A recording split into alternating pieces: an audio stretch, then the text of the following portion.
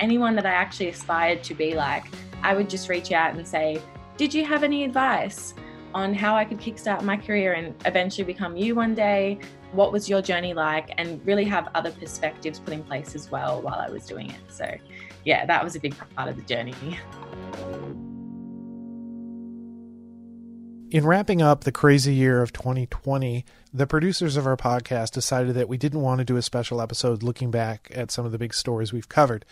Instead, we decided we wanted to revisit some conversations we've had over the last couple of years. So over the next few weeks, we'll be talking to some past guests to see what they've been up to. One other thing before I go, we will be posting our annual list of most popular episodes on our website on January 1st. So if you're not too hungover, check out itsalljournalism.com to find out which episodes our listeners loved the most. In the meantime, enjoy the holidays and have a happy new year. I spoke to Sarah Raymond-Thomas back in April. You remember she was a recent college graduate in Australia. She was just starting her career in journalism back then, and I thought it'd be interesting to see what was going on and what things are like for a brand new journalist in 2020. It turned out to be a great conversation when I spoke to her last time, and I hope it'll be the same this time. Welcome back to the podcast, Sarah. Hello, thank you for having me in these unprecedented and cliche saying times. Yeah, it's so funny because I look back at when we spoke, and although we posted the podcast episode in April, which was fraught with lots of, things to be fraught about in COVID land in the United States, we'd actually spoken, I think, probably a month or so prior to that. So a lot's happened since you and I have both spoken, and your job situation has changed as well. So this is sort of a starting point. When we last spoke, you were working as an intern. Could you sort of tell me about that position and then how what happened after that? Yeah, so this time last year, I'd been a graduate for about a year. I was working in marketing for a high school and I was volunteering at World Vision Australia. I was really just trying to make it. I was doing everything in my power to get the dream job and to have a career and to do something that I loved every day. And it was very, very challenging. No matter how hard I tried, it just wasn't working out for me. And then this year was complete 180. Believe it or not, even though we're in a pandemic, I probably had one of the best years of my life from a professional standpoint. So just as the pandemic hit, literally the week of, I got a role in marketing communications at Philanthropy Australia. So it's about, I guess, promoting and storytelling for the philanthropic sector in a non-for-profit organisation. So it was a really amazing role, and it has been so far. And on the side of that, I got a role as the Chief Communications Officer for the United Nations Youth Australia, which is Australia's largest youth-led non-for-profit. So these all happened at the same time. So it was a bit of a whirlwind and some really, really good positions. And to be honest, I don't think I could have balanced all the things I did this year unless I was working from home. So blessing in disguise. So yes, blessing. Well, I'm glad the year was good for you. I'm glad somebody had a good time in 2020, not to complain. But we're moving forward. 2021 is just around the corner, and I think there are going to be a lot of things to look forward to. So you have a marketing job, and then you're also in, chief of communications operations at the United Nations Youth Australia. Tell me a little bit about the marketing job. What is it you do there? So it's just a marketing officer. So it's an entry-level role in marketing communications, and I basically work in a small knit team to liaise with our membership base who are philanthropists and non-for-profits, as well as showcasing the work that Philanthropy Australia does to governments and the rest of the country. So it's been a bit of a interesting side of non-for-profit. The cliche mainly working in this space would be a lot of this role would entail like trying to get donations as our main source of revenue and promoting people to give back to charities and help end poverty. The complete contrasting version of that. So philanthropy is seeing the other side of it, seeing the people that do come from a wealthy background and do want to give large sums of wealth back to the community. And basically it's just all about giving. So it's seeing that side of it. It's very, it's a lot more rewarding and less pulling at your heartstrings every day. It's seeing the good side. You know that there is people out there trying to do the right thing. So yeah, I didn't expect to come into a role like this in the charitable space. I'd never really even thought about it. Now, you were working for a nonprofit before, right? Or at least volunteering. Yes, so World Vision was very Australia's largest NGO. So it was very all about sponsorship, and a lot of the content I was working with was all about ending poverty and helping children and that type of thing. So it was always hearing about the very heartfelt, very sad stories. So waking up every day, it was fulfilling, but I just it was very hard to deal with on a day-to-day basis. In your new role, are you going after grants? Are you going after donations, or is it something sort of different? So the people that we work with, the people that either are giving the grants out, or people come to us to seek out grants for certain areas of funding. So it can be either. Entry level position. So I take it you're on a team doing projects. It's a very broad team as well in terms of people's skill sets. So I'm probably just like the youngest, kickstarting her career type person. But then we've got a storyteller on the team as well who tells stories about the philanthropic community. And then we have our marketing director, and we've got senior people as well. So it's a really good place to learn, to grow. And I'm very blessed at the moment because I think it's somewhere I'm going to stay for a long time. So you say you're working out of your house, or you're working out of your home, or where you live. What has that been like? I mean, it must be a sort of a strange transition that you've been sort of hunting for a regular job, and then when you finally get it, you're actually kind of stuck at home. Yeah, that was an interesting part because it's definitely been difficult to keep learning from people around me, because at the stage of life that I'm in, I just want to observe and learn from the people that have had a wide range of life experience. And on top of that, not only am I not surrounded by them, but everyone this year has just been going through their own challenges, right? I mean, not everyone has been very present or available or is very approachable at this time, including myself. Everybody's had their highs and lows. And in a year where a lot of my drive was essentially blocked, I definitely had some days where all I wanted to do was wake up and get the stuff done that I had to get done, and then kind of just not do anything else. Whereas if we were in, not COVID world, I would have been very excited, first in the office, like eager to learn and eager to give it 110%. So I don't think every day this year was that for anyone. So yeah, it was very hard to, I guess, give these positions everything that I wanted to give them. So it must be really kind of strange. As you said, you're starting out your career, and you find yourself do you feel like you have to self-manage yourself a lot? Yeah, yes, I do. I think everyone in this situation has to self-manage themselves and has to be proactive, regardless of, being around people that you can ask for support from. But I actually enjoyed that challenge. I think it will show people that I'm willing to do the work and can be proactive on my own, as well as stick around when times are tough, to enjoy the good parts as well. So I actually thought, if I can show them that I can do this, then it will take me further, especially as a first impression. So that was kind of the way I always looked at it. When we talked last year, one of the things that impressed me about you was that you were really a go-getter. I mean, you reached out to us and pitched us an interview. Hey, I'm just starting out. You're pitching us. You have no real journalism background, but you want to be in a journalism podcast, which is fine. But, that's somebody who has a degree of confidence in themselves. So, you were able to secure this job. So tell me about what you're doing with the United Nations. So the United Nations Youth Australia is essentially all about empowering young people to create change, educating them on global issues so they can change the world. And it's just a bunch of young people under the age of 25 that essentially want to do that. And I was the chief of communications for them. So anything external facing, media releases, etc., all communications was overseen by me from a national and divisional level. So every state in Australia had a communications director, and I would also oversee them. So it was a really big responsibility coming into the role. And it was all about just empowering young people and showcasing the work we were doing to shape the future for the next generation. Now, is that something you're still doing now? Yeah, it is actually, until the end of the year. So I only got to live this term during COVID. But in saying that, I think it was something I needed to do in this time. It was very high pressure role, and it's probably not something I could have balanced as well as working at philanthropy and doing a couple of other things without having the freedom of just being at my desk all year. So I've learned a lot, and I'm ready to take what I've learned and take it elsewhere.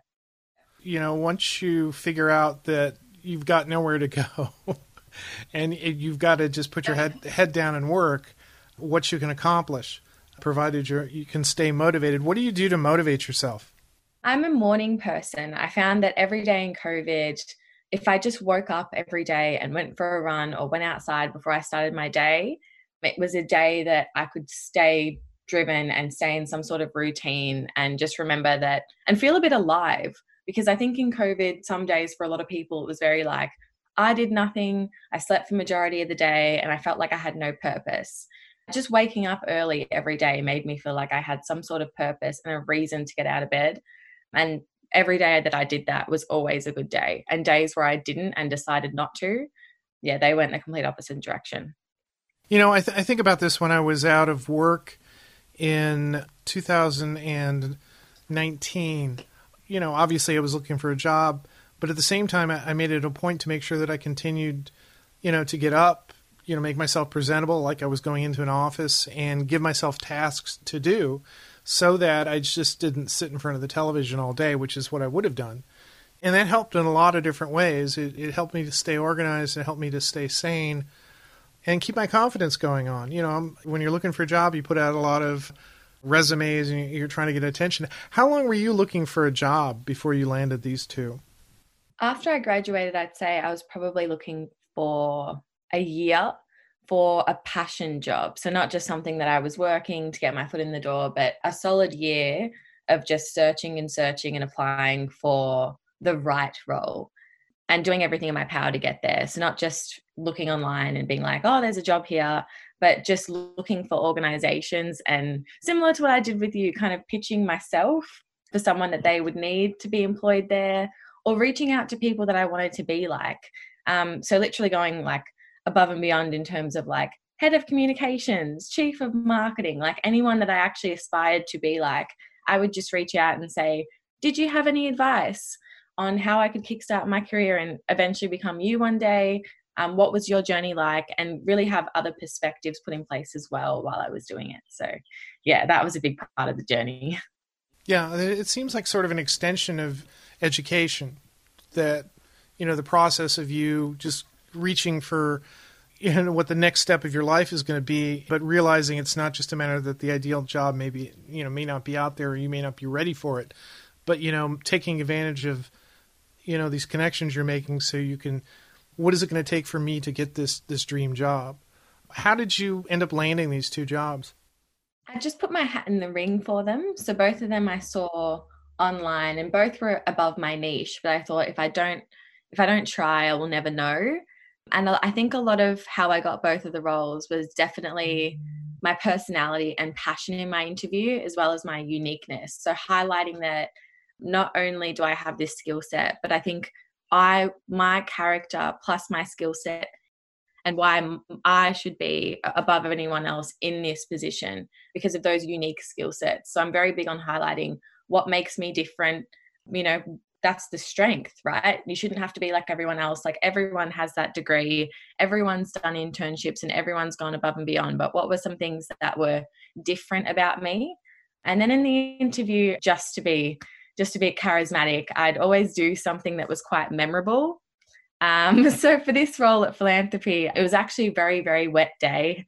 And I came in very drenched, looked a bit of a mess. Really didn't think I had it at all, but I thought that was, one thing that I could be like, well, at least they'll remember me, the girl that came in, very wet. She was very damp. And then the other position, I basically just didn't leave them alone until I got a no, because it took a lot of time for them to get back to me. And I was just like, excuse me, I'm still really keen.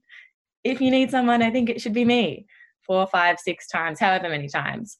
And I actually ended up getting that role on my birthday this year. So lots of stars aligning, if you believe in that sort of thing.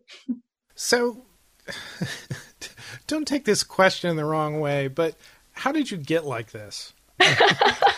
Because, I've been working for a few decades and, when you're out looking for a job, when you're out planning your career, people will tell you these types of things.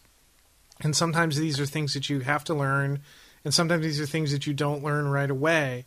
But you seem to you've got a very forward-looking attitude, you're very confident, you're pesky in a good way, and pesky is probably not the best word for it. You're diligent in your pursuit of what you're doing. Is this something that you've consciously done, or is this something that you just who you are? I really just think it's who I am. I do it not only throughout my professional life, but in my personal life as well. I think a lot of my approach is just, I'm very enthusiastic and I've got one shot at my life. So why not make it the one I really genuinely want to live? Because I have the opportunity to do that. And working in the not-for-profit space, I see and hear every single day that people are just never going to have that chance. And I have it sitting right in front of me. So why don't I just do the best that I can to be the best person that I can be and live the best life? Okay, so you're 25, right? I'm 22. You're 22. 22. You went from 21 to 22 since we last spoke. Okay, so you're 22. What job do you want to have when you're 30? I was thinking about this question because I thought you were going to ask it to me. I'm so obvious, but yeah, go on. Well, to be honest, by the time I'm 30, I just want to have the freedom to make choices. So the freedom, if I want to travel, if I want to have a family, if I want to be, the head of something, or I'd like to have the choice by that time in my life. So if I do these things now, I most likely will. But if I had to pick, I'd love to just stay kind of where I am and be in a head of communications role or a chief of communications role, or be at that level as soon as I can be. But enjoy the journey getting there, of course. But that's essentially the goal. And I'm in the right position now to get there. Okay. You've got 8 years before you get to 30. What do you see as our milestones going forward that you sort of want to reach?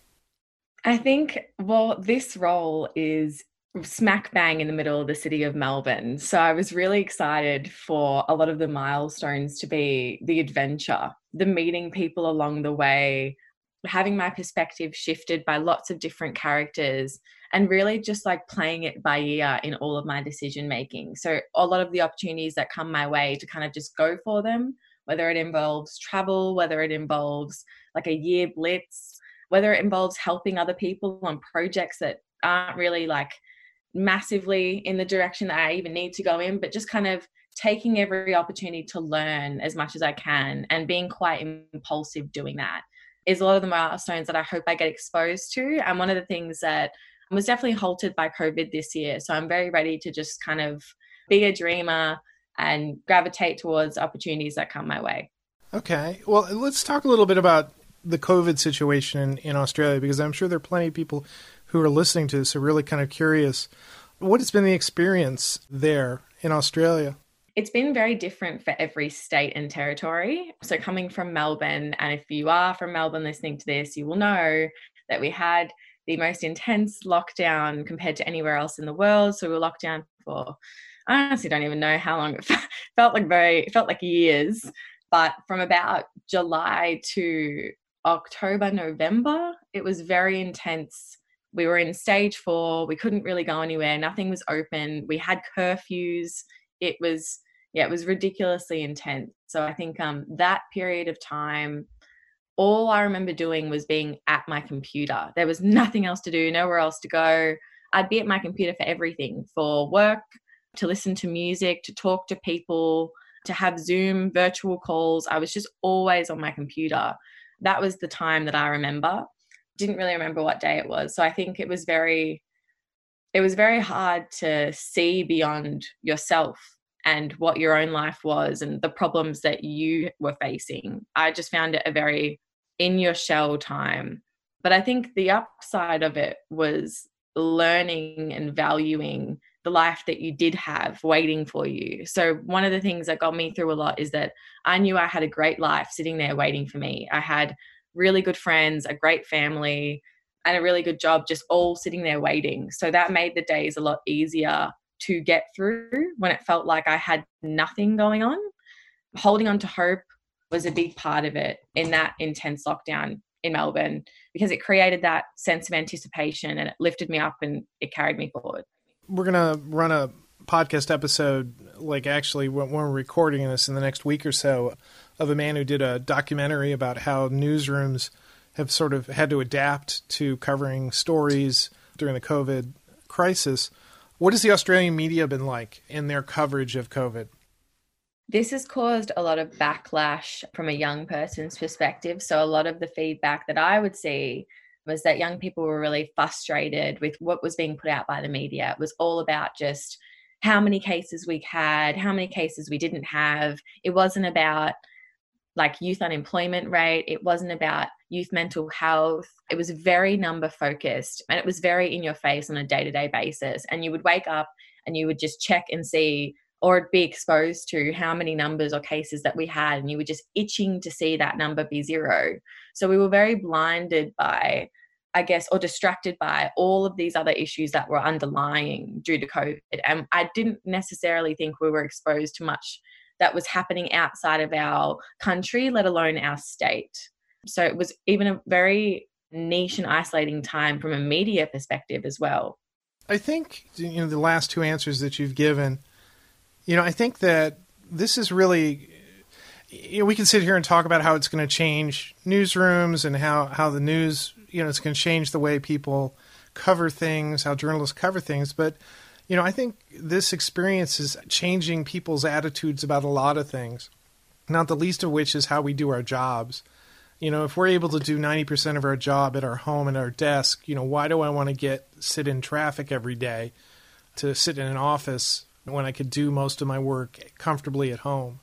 I think once this passes, and it will pass, I think it's going to really change a lot of things, the way people do their jobs, the way they view their lives. What you just described about how you're kind of insular and you're inside your home focused on your computer, and how sort of limiting that must feel. And you're at least holding on to and looking forward to something that you've got going on out of this. I think a lot of people are doing that. They're thinking about, when this is over, I'm going to do X or I'm going to do this because they're crazy and they want to go out. They want to get out and do something meaningful. I think that's sort of the mental trade-off that we have here. Okay, so, what's next for you? So yeah, I guess one of the things that's also been happening to me is I've been joining some non-for-profit boards. So that's been something new, being a decision maker in youth advocacy and in the philanthropic sector. So I think I want to start looking a bit more into that and having a bit more of a strategic lens, as well as giving everything to the current opportunity that I have. I'm really content with where I am. I want to stay here and do that our best I can to learn and to grow. That seems like, and I trust your family is doing well. Yeah, no, everyone has been actually, happy and employed during this time. And we have a very big house, so it doesn't feel like we're all on top of each other always. And I think in ways it's actually brought us closer together. So we're all itching to celebrate the new year and kind of just put this year behind us. Yes, let's put this year behind us. Sarah, this has been a really great conversation. I enjoyed talking to you last year. It's great catching up with you. Please, stay in touch. Let me know in another year or a few months or whatever, how your life is and career is progressing. I wish you the best. Thanks, Michael. Always a pleasure, and Merry Christmas and Happy New Year. You've been listening to It's All Journalism, a weekly podcast about the people who make the news. You can find out more about us and download past episodes at itsalljournalism.com. While you're visiting our website, why not sign up for the It's All Journalism newsletter? You'll get all the latest info about our podcast, including episode notes and news about live events and upcoming interviews. Go to itsalljournalism.com to subscribe.